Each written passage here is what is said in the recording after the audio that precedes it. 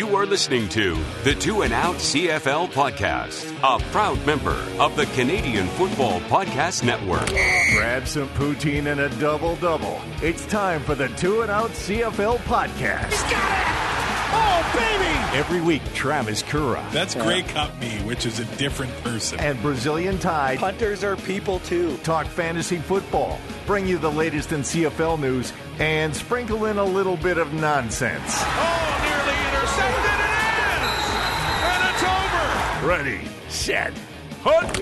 Thanks for pressing play on this episode of Two and Out. It's Travis Cura and Sheldon Jones as we recap Division Final Saturday in the Canadian Football League. We will talk about what happened elsewhere in Canadian football because it was basically Championship Saturday all across the country. I would say if you add up all of these games, there could be 65, 70,000 people across Canada out to football games, which is pretty damn cool any way you look at it, man. Absolutely. Yeah, no, football it's alive and kicking.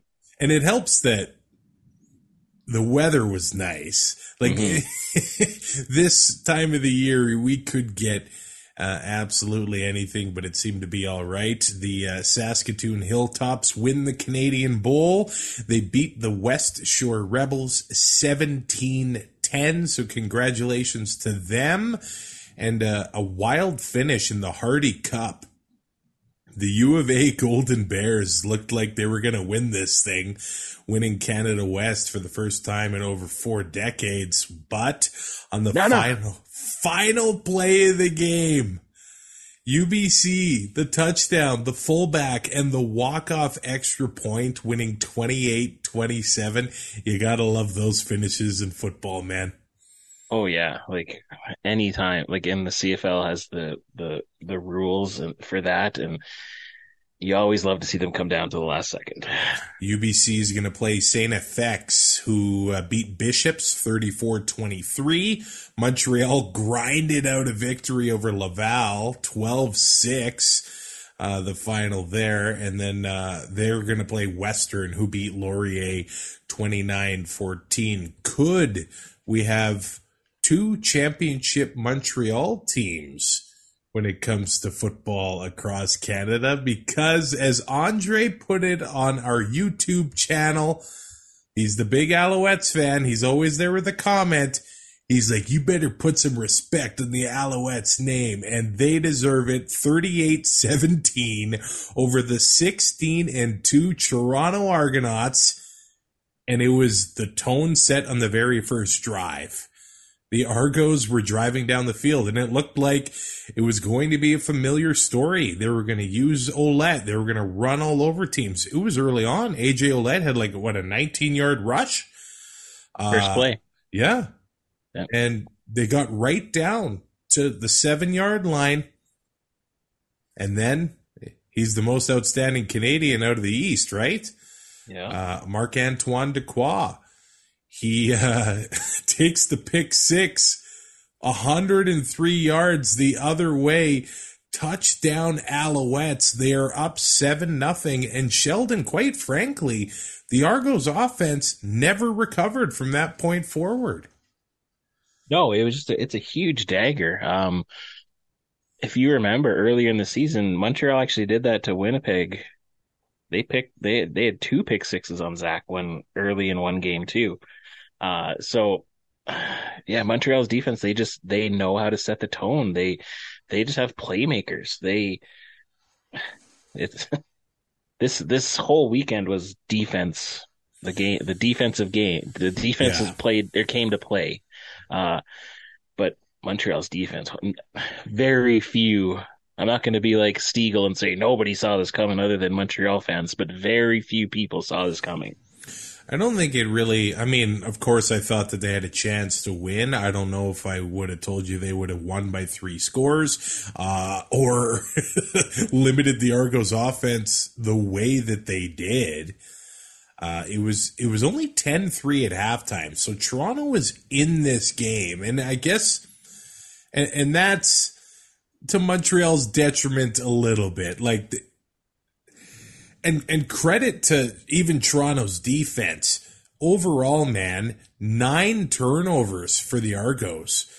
And Montreal had 1 offensive touchdown. So it's not like you're feeling inspired as an Alouettes fan regarding the offense, but football's a team sport. There are 3 phases. They all go into winning a game, and clearly that's why they won this game. And the fascinating thing about this game is that it might have been one of the most important games in the last decade in Toronto. 26,620 people there. The most well-attended Argo game in BMO Field history. And that's what happens. That's rough. And, I mean, you want to retain a lot of those fans going into next season, but this one has to hurt. Yeah, I actually feel for the Argos. Like, It feels weird to feel bad for a team that just went 16-2, but it does.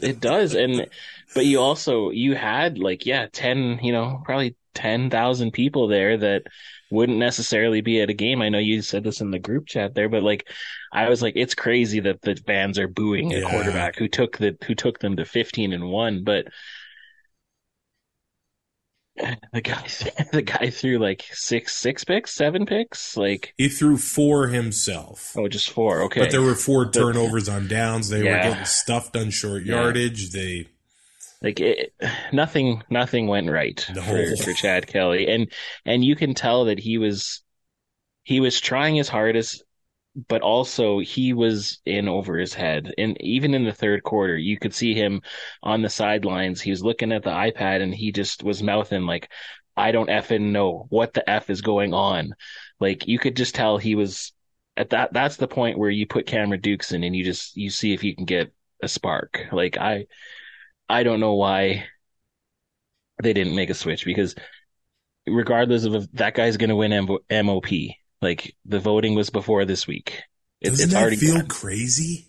Yeah, it does, because if you would have taken, but that's why you can't have a single game make the outcome. So I understand it, but after this week, for sure, it looks like Oliveira should be the MOP.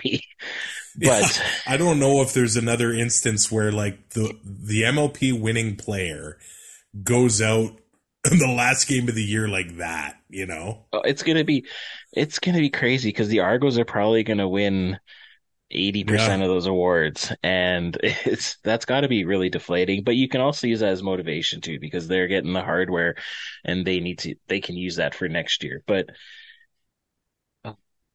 I felt really bad for him, because I don't think his coach helped him out by keeping him in the game that long. I really don't, because that's just. Some of those picks weren't his fault. Some of the picks, the player was just hiding. He couldn't see him. You could tell. But there were some bad decisions out there. There's some, yeah. There was one that, and he's made these throws in the past where he throws them completely across his body, but it's not good technique. It usually doesn't end well. And in this game, obviously it didn't end well. But I got to ask you, and Derek Dennis he did tweet about this when the Calgary Stampeders lost the 2016 Grey Cup to Ottawa in Toronto. And now Calgary got back to the dance in 2018 in Edmonton, and they ended up winning the game. But it's arguable that 2016 team was better. And that 2016 team might have been better than the Argonauts this year, just how good they were. But, and Derek said it, we never had any adversity. Mm-hmm. The Argos never had any adversity all year long. And it came at the worst possible time. I think if Chad Kelly performed like this in June and July, we wouldn't have been surprised. And I think that's our memories are quite short. Mm-hmm. He's a first-year starter.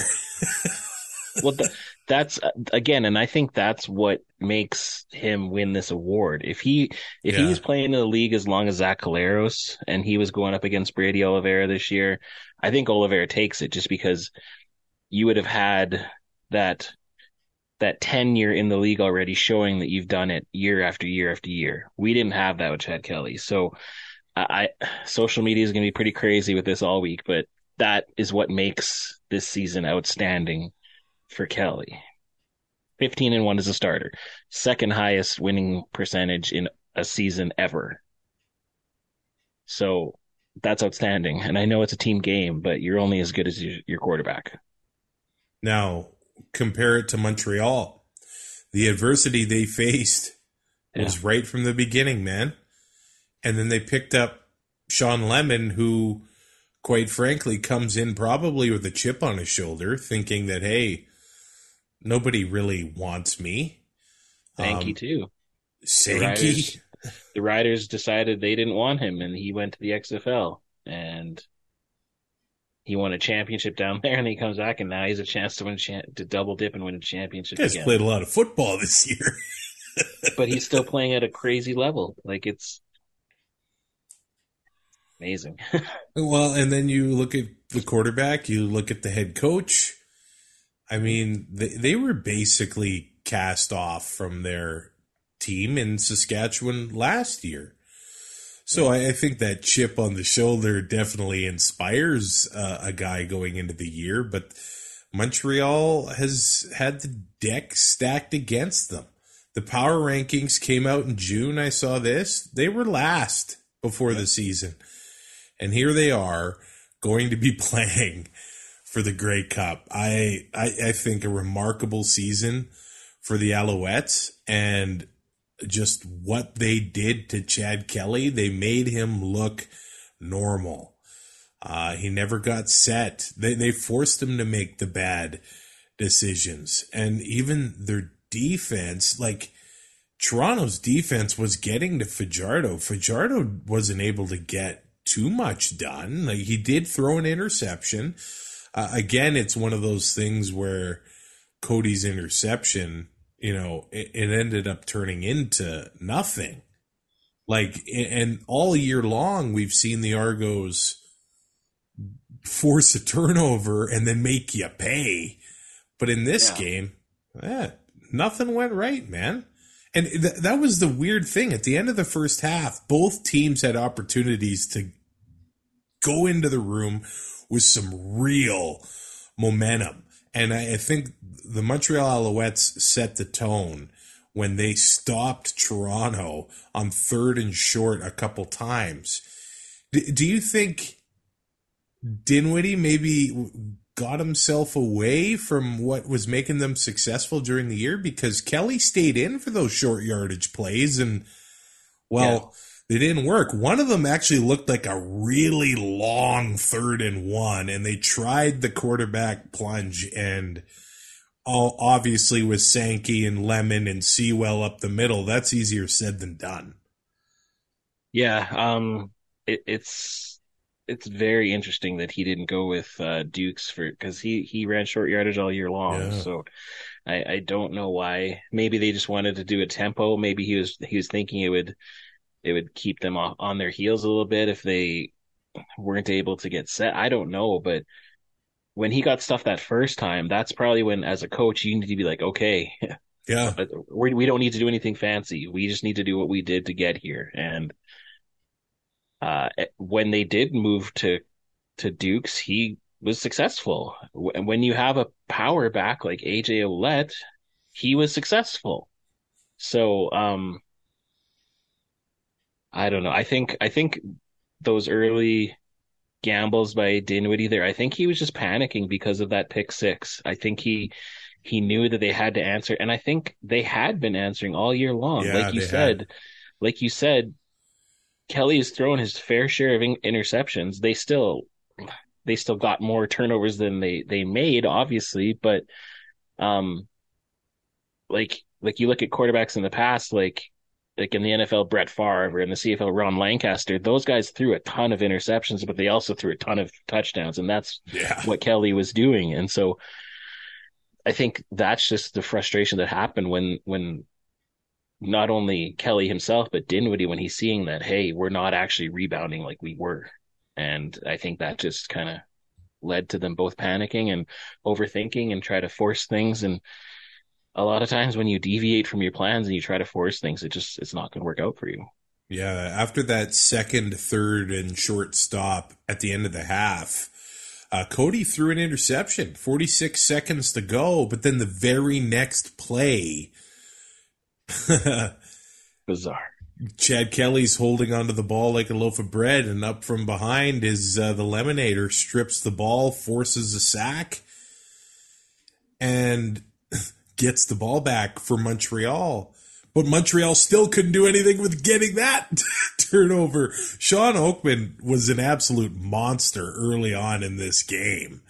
And then he took that bad penalty. And I think, like, from the replay, I don't know if it was like 100% on. I think he kind of got pushed that way over a little bit too. I kind of thought so too, that he hit the guard. Yeah, he hit the guard initially, but I think like just the momentum took him to before the center raised his head. But like you have to know in that situation that you cannot touch the center or they're going to call that. So yeah, that's a really tough, because that was one of the drives where Cody actually was able to put the ball in the end zone after that, right? So.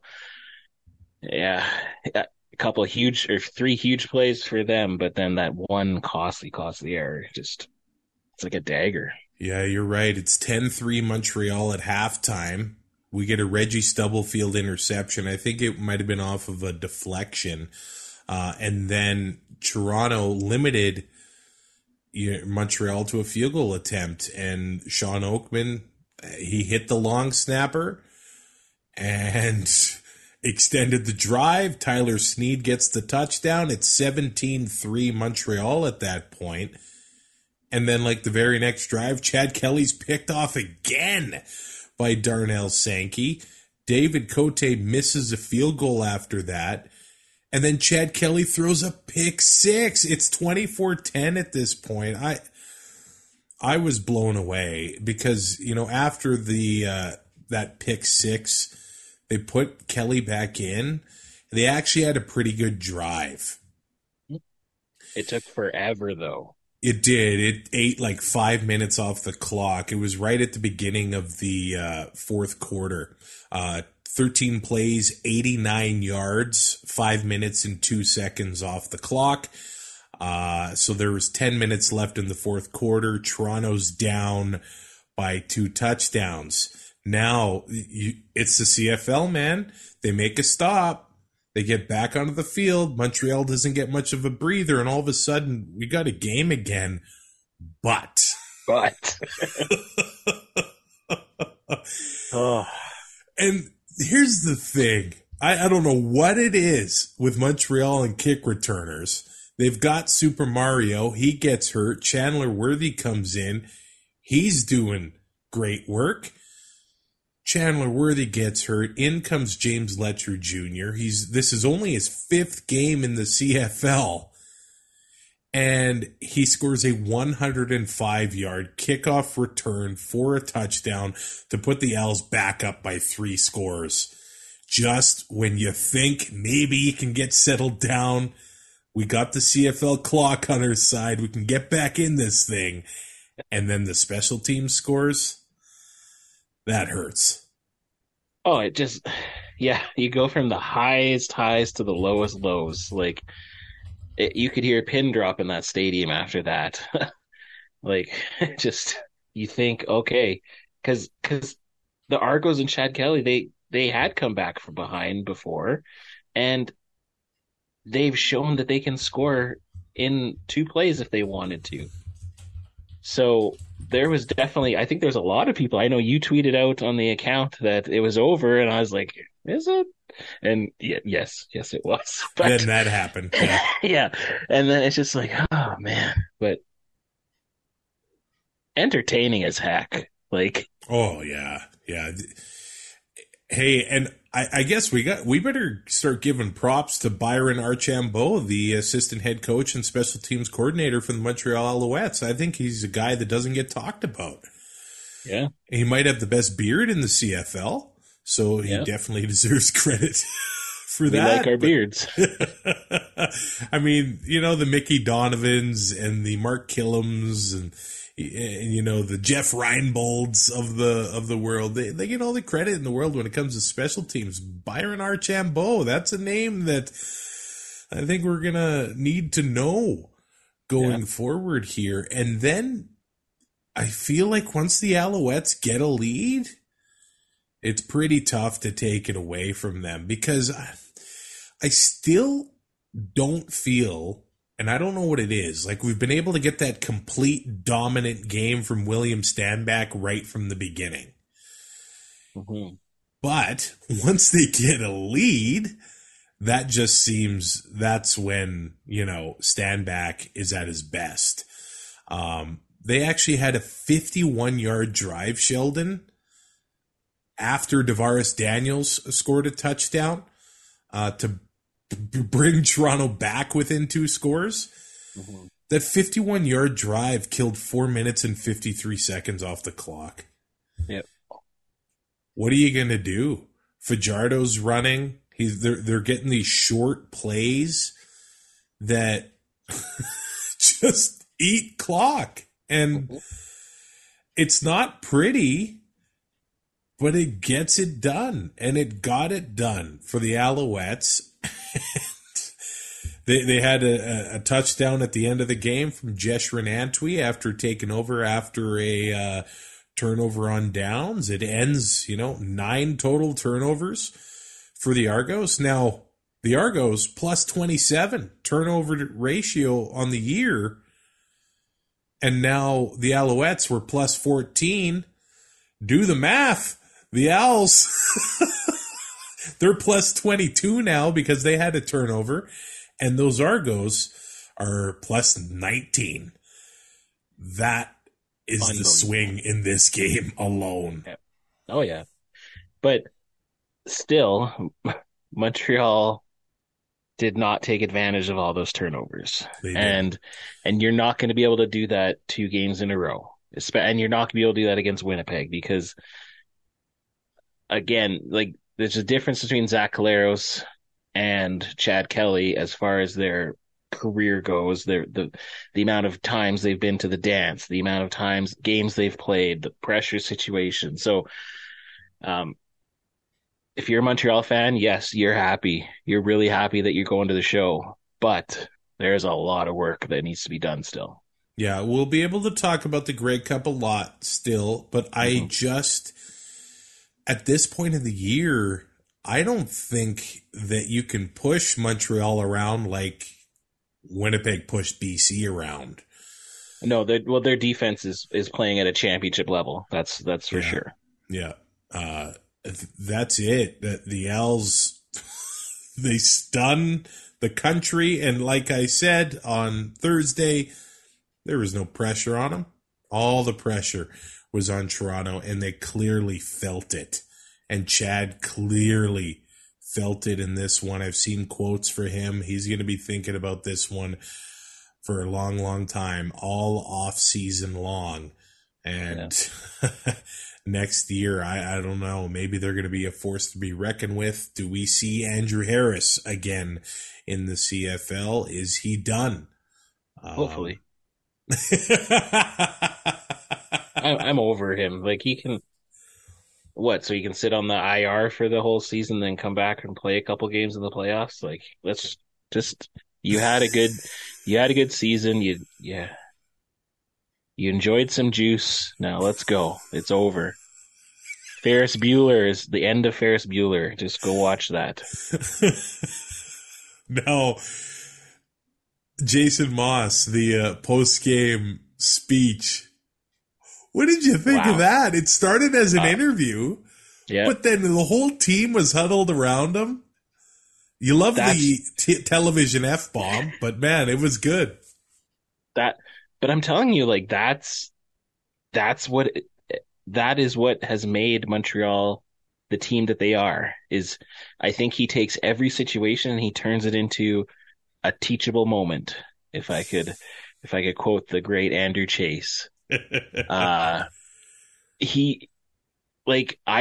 wanted to run through a wall just from hearing that one speech from him because he instills his confidence in his team.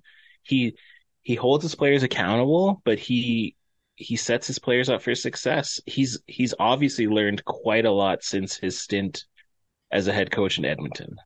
It's his demeanor on the sidelines. Even when he gets upset, he's calm for the most part.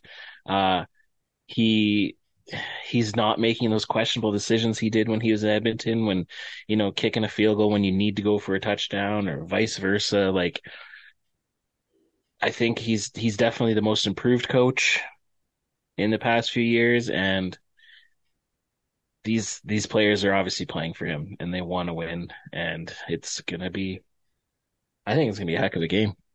They're gonna put up a good fight. In the last few weeks, giving shout outs to the linebackers in Montreal. Well, Tyrese Beverette and Reggie Stubblefield combined for 21 tackles. Wow. Both of them had double digits, 10 for Beverette, 11 for Reggie. A remarkable game from the Alouettes, a complete team effort, scoring in all three phases. I mean, Sankey, Dequoy, Stubblefield, KB, and Ento with an interception. It was Ruffin that had a big hit late in the game. And once they got that momentum, there was just no stopping them, man. If we look at what happened to the Argos here, Chad Kelly, 21 of 36, 246 yards, 4 picks, and the 1 touchdown. He had 62 yards rushing. AJ Olette, 14 carries, 71 yards, so he had over 5 yards a carry there. Devaris Daniels was their leading receiver with 77 yards. And then, man, we look at the Alouettes. Austin Mack, their leading receiver all year long, he only had 36 yards in this game. Tyson Philpott was actually their leading receiver. And they're without Keon Julian Grant. Maybe they get him back for the Grey Cup. Cody Fajardo, he had 175 yards, 18 to 25, a touchdown and a pick. But bottom line is they went to BMO, where the Argos were undefeated all year, and got the job done. Winnipeg took care of business at home, 24-13 over the BC Lions, and BC had the first possession. They were doing all right. They got the first points on the board there. They started with a field goal, but I felt like when Winnipeg got the ball, that was the tone setter. And Saskatchewan actually did it to BC right around Labor Day. They bullied the Lions in the trenches, and that's how they won the game. So I don't know, and they did mention it on the broadcast, maybe the Lions are a bit undersized on the line, and maybe they gotta hit the buffet and the weight room over the off season, or bring in a guy or two to see what happens. I know they ended up having an injury at defensive tackle earlier in the year. They were relying on Stove Richardson, right? And if he was on this team, maybe it's a little bit of a different story. Those guys are valuable to a defensive line. But Winnipeg's first drive, 10 plays, 70 yards, almost 7 minutes off the clock, every single one was from Brady Oliveira, and they took a 7-3 lead. And there was more than one play on that drive where Oliveira was stopped, and he kept his legs moving. The offensive line kept the push going, and including the one that ended up being the touchdown. Mm-hmm. And the BC defenders, they just couldn't stop it. They got bullied. That's the bottom line. Yeah, and you love to see it. You love to see a good running offense with the Hoggies pushing them and just getting that extra 5-10 yards. I remember as a kid, like watching Zarka when he'd be moving the pile there, and then they would just come, and it's always fun. Like playoff football, you want to have an amazing, you need to have a running game to set it off, and and Oliveira proved why he's the best running back in the league. And that that was about it. Like, this game kind of reminded me of the Banjo Bowl, but not to the extreme that it got. Just the Riders went in, they got a field goal. They're like, okay, yeah, we got a score. And then at the end of it, just boom. This score flattered BC, I think. I think it flattered BC a lot. You had two, we'll get into it, but Sergio missed a couple field goals.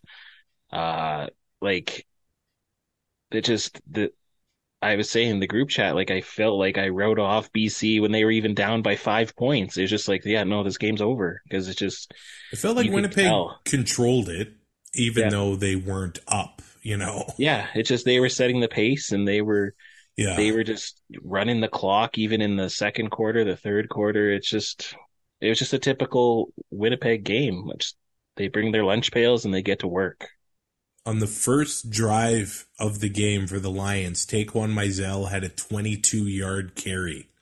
And that's when I thought, maybe this is what the Lions need to do. They're here to bring some balance and grind with the Bombers. Yeah. Mizell only got 4 carries the rest of the way. Yeah. And look, we only see so much on TV with how big the field is and what the quarterback actually sees when he drops back to pass.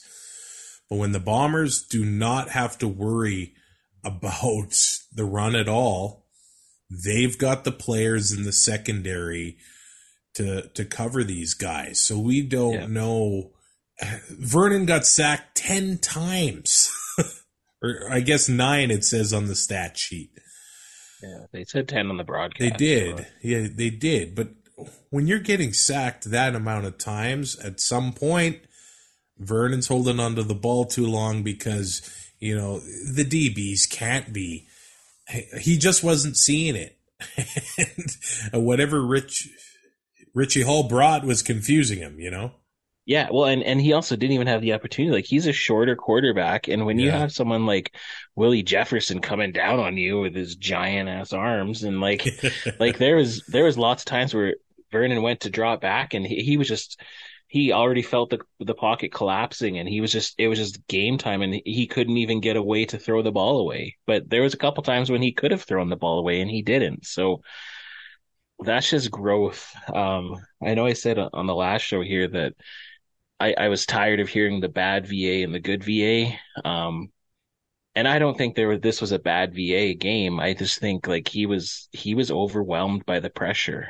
Like, I think just like Chad Kelly, he put too much of it on his own shoulders and tried forcing it a little bit, holding on to the ball a little bit too long. Like, it's just, but like you said, with Mizell only getting 4 carries, that his offensive coordinator needs to help him out by setting the pace and getting more run. Even if you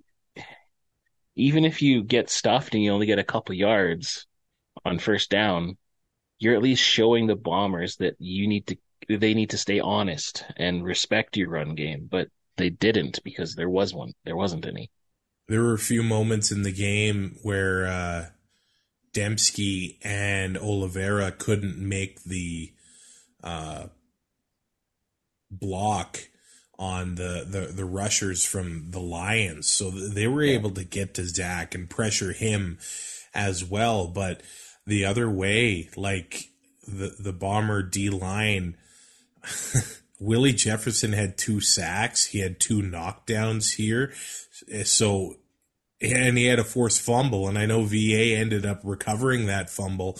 But I do wonder if that knee is affecting him a little bit. I did think there were a few times where he could have taken off and had the first down. And I don't know if that's the same knee that has been bugging him throughout the season. There have been a few games where he's been limping around out there. I think it is the same knee, but I can't say for certain. So I don't know if we're going to hear about that in the coming days or what was wrong with VA, but there were multiple games this year where he was limping around out there, and maybe that did affect him here in this one. 13 of 26, 221 yards, 3 picks, and a touchdown was his final stat line there. And I know that it felt like Winnipeg was dominating, but they didn't have a passing game going either. Zach Collaros, 14 of 21, 158 yards. I guess the difference with the Bombers is they didn't turn the ball over. And they played clean football, and they didn't give BC opportunities to take over with many short fields for most of the game. They were playing with a long field, and the field was tilted in Winnipeg's favor here. But they didn't really pull away either. And special teams ended up being a factor in this one as well, because after that first drive for the Bombers, where it was all Brady all the time, they were kind of trading 2 and outs, grinding some yards here and there, and then the punt block happens, and the Bombers go up 15-3. That was an impressive punt block. It's like a punt tackle. Like it was like he was back there in a hurry. Yeah. Somebody missed their assignment on that one. And I guess some injuries for both teams here that maybe ended up being factors for especially the Lions in the receiving game. And I know VA was looking to Justin McInnis a lot in this one, but Keon Hatcher seems to have become the leader in the BC Lions receiving corps, and he got hurt pretty early. He actually didn't even have a target in this one. So, and it looked non-contact, and there were also, I don't know if the turf in Winnipeg, I don't want to start something crazy, is kind of reaching the end of its lifespan. We've seen kind of rumblings of that in Calgary as well, with how many injuries happened there this year. But Adam Bighill gets hurt for the Bombers. TJ Lee gets hurt for the Lions, and so does Keon Hatcher. Those are 2 key injuries that the Lions had to deal with in this game. Yeah, losing those players, anytime you lose players of that caliber, it's going to hurt you. I know it's always next man up, but especially in the playoffs, it's tough for that next man to really,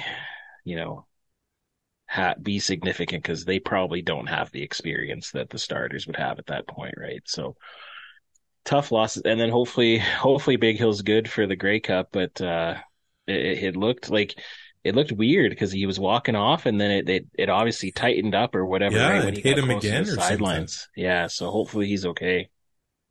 So I got to say, maybe Kyrie Wilson is one of the most underrated defenders in the CFL for the Bombers. He gets a sack in this one. He also has 3 tackles. He seemed to be more involved in the play when Big Hill left the game, but it's in the first half. It's 18-3. The Lions convert that fake punt on 3rd and short, and then VA gets sacked 2 plays later, and it was just the story of this game. Anytime, BC made a play, Winnipeg was again in the backfield and forcing a loss with the Lions. Just no time there at all. But 18-3 Winnipeg, end of the first half. VA throws a prayer. I don't know if you can plan that. Well, according to Glenn Suter, that's exactly how they wrote it up. Hey, and if they drew it up like that, I am deeply impressed. But, the cluster of defenders and McInnis, I'm certain it is drawn up for the player that's down back. They are supposed to look for loose balls. But it didn't look like BC was trying to bat the ball forward. They were trying to catch the ball. So was Winnipeg. Yeah.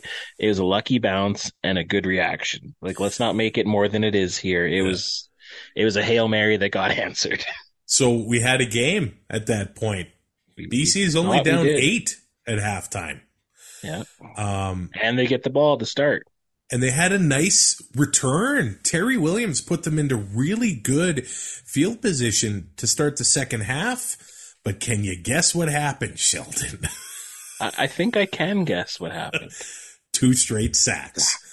Yeah. for the Winnipeg Blue Bombers after that 43-yard return from Terry Williams. Just any momentum just gone in an instant. And the Bombers, they actually ate 5 minutes off the clock after that, missed the field goal there. The Lions answered back with a field goal of their own. So we're in the third quarter. They're only down 5. So they've I'm pretty sure hung this is around. exactly where I sent that message. Yeah. Where I was like, they were hanging in there. It's just they weren't doing anything to take these advantages that Winnipeg was giving them. And when you're not going to win playoff games if you don't take advantage of the other team's errors. Yeah, this was just Winnipeg football. Justin McInnis gets a huge catch. Winnipeg follows it up with a sack. BC converts a 2nd and 21. And then DeMario Houston with an interception, his 8th of 2023. Obviously a ball hawk this year. An incredible season from him. And then Zach starts looking Kenny Lawler's way. He draws a pass interference. He makes that incredible catch by elbow dropping the turf inbounds. It's not the. Did Jerry have an elbow drop? No, or I don't was think it the he did. fist? Yeah, it was the fist. Yeah, he's given his best Macho Man. He was Macho Man Kenny the King elbow drop. Amazing. When I first saw it, I was like, no, there's no way he didn't get his feet in. And then that other view, you just see that elbow hit, and it's like, wow. That's why he's the king, man. Yep. That's why he's the king. So, I mean, it's just one of those games where Winnipeg just grind away, make it tough on the offense, kick field goals, stay healthy for the most part. I mean, because they're playing banged up. Clearly, Bailey's hurt, Dembski's hurt, or was he hurt? I don't know. His ankles look fine to me. Like he had like 17 shots of Toradol, I guess. He got some of the good stuff, apparently. Yeah, he looks fine. Will Schoen be ready for the Grey Cup? That's a big question for that receiving core. But Sheldon, I think this is a big problem with the Lions. Dominic Rhymes doesn't get his first catch until 2:44 left in the game.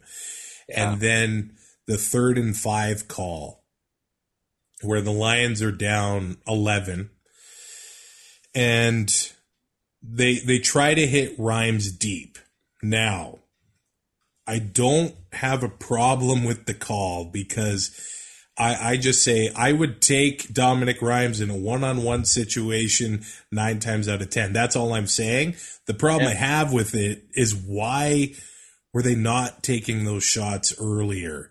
And I don't know if they were seeing Rhymes in one-on-one situations earlier in the game, but I think they needed to do that a lot earlier than 2 minutes left in the game, because I think taking your chances with number 19 would have paid off well for them.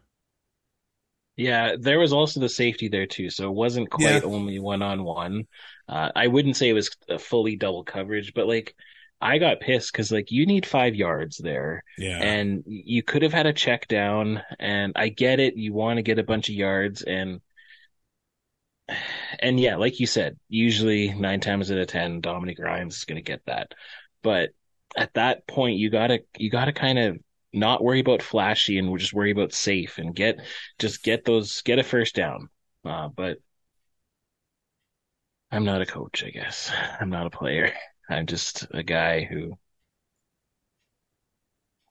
was hoping a couple teams would win today and didn't. So it's just like any other Rider weekend for me. But I mean, there were Evan Holm. He seals it with an interception at the end. He makes that big stop on Dominic Rhymes. I mean, you had a BC defender breaking up a Kenny Lawler touchdown with his shoe. It was like a Sweet Chin Music almost. I don't know if I've ever seen that in a playoff game. I mean, dude. And the refs were letting them play too for the most part in both of these games. There was only one kind of penalty that I thought should have been called that maybe wasn't. But like, I think for the most part they let him play, and that's good. You want to see that. There wasn't really any glaring issues. There wasn't any missed calls. So it was very well officiated games. So I'm glad we got that. Um, yeah, It's the Bombers, man. it's the Bombers. What else can you say? 4 straight Grey Cup appearances. 2 out of the last 3 they won. Zach Collaros, the first quarterback in CFL history to start 4 consecutive Grey Cups. But according to people on X, he's just a game manager. And and the Riders shouldn't have ever got rid of him. Give me a break. 98% of the CFL fans and probably coaches thought he should probably retire. And Toronto thought he was done, I think. They were just like, they were going to take a flyer on him. They sent a 5th round pick or whatever, which that pick turned out to be Keon Schaefer-Baker, Rider fans. So let's remember that. And then Toronto, if Matt Nichols doesn't get hurt, Winnipeg doesn't trade for him. And who knows what happens. So this was like 6 different things that had to go right for Collaros to have the success that he's having. But you have all these Rider fans who somehow try to make it feel like he's the guy who should have been the guy and he should have been my guy and he's not my guy, so I'm mad about it. No, like, be happy that the guy didn't, can still form sentences because he wasn't getting concussed over and over again. He got put on a team that had an amazing offensive line. And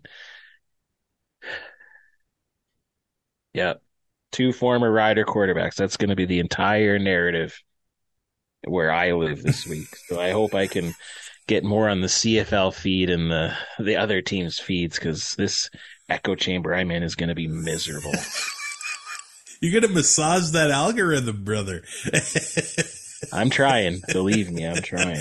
Get some of those Bombers and Owls fans on your timeline. Bomber fans are insufferable. Like, I know why everyone turned on Rider fans after like 2007 and 2009 and 10, and it's just here's my thing. The small contingent of Bomber fans that hate their quarterback. How many other teams in the league would love Zach as their guy, No. That one I will never. Yeah, let's complain about 2 Grey Cups out of the last 3 years. Okay. Yeah. But we get a Grey Cup matchup we've never seen. And that's crazy. That's literally crazy. I know that Winnipeg has spent a significant amount of time in the East. Yeah. And maybe there were times where Montreal wasn't in the league, but still, the fact that it's never happened, I think is pretty awesome.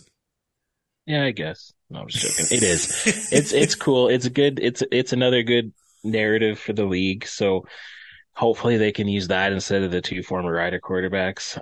But when it just comes down to it, it's 2 very well coached teams who, one of them is just a perennial like all-star team, and the other one is like just a band of misfits that came together and are playing for each other and their coach. So this has the makings to be a really good game. Like, both defenses are unreal. Winnipeg's offense, you definitely have to give them the edge.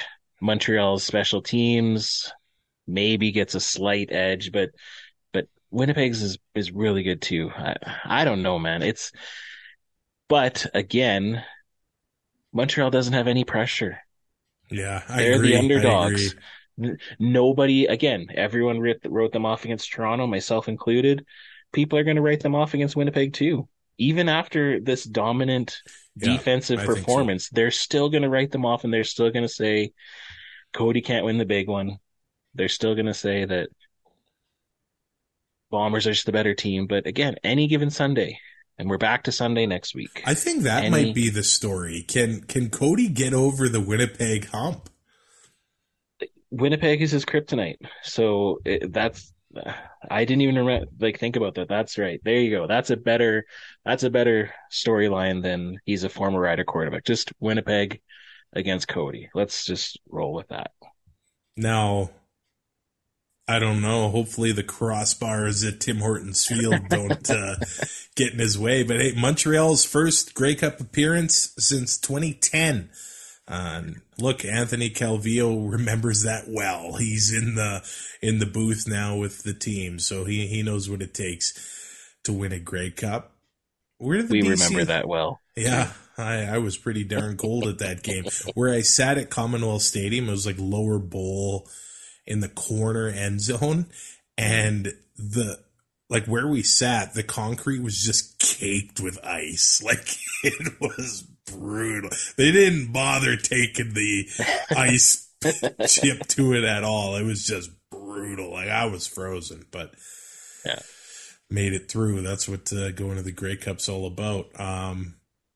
Where do the Lions go from here? Is it really just getting healthy and getting back at it? Because you know what? Like, they crushed Winnipeg in July, and I think they truly believed they'd be able to, do it here. But they somewhere along the way, they kind of fell off the wagon a little bit after their hot start.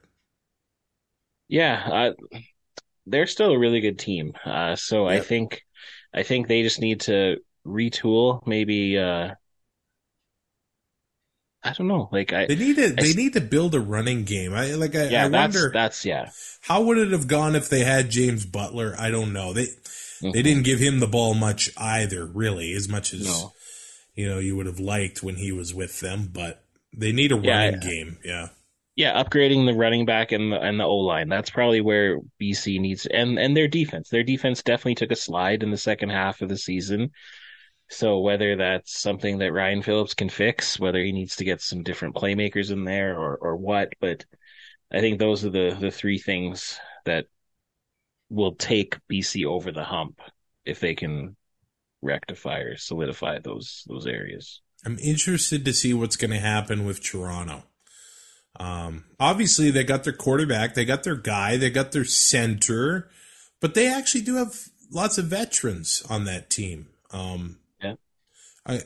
I'm sad we didn't get to see Enoch Mwamba play at all this year, and maybe it's the last time we've ever seen him in the CFL. And if last November is the last time we saw him on a football field playing, that's awesome. And I still think he's probably celebrating that moment and winning, the MOC and MVP of the Grey Cup. For sure.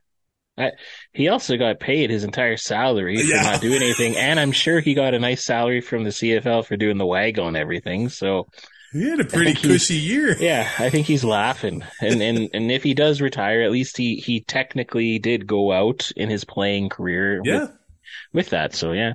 But once a Rider, right? So I always like to see former Riders succeed. Andrew Harris might be done. Hopefully. Yeah, hopefully. Let's move on. There might be some other Argos, but I think they're going to come back with a vengeance as well in 2024. Well, like Derek Dennis said, this is their adversity now. This is, if you want to, we like wrestling. This is Don't say it. This is their Cody Rhodes losing WrestleMania, right? So we'll see what happens next year.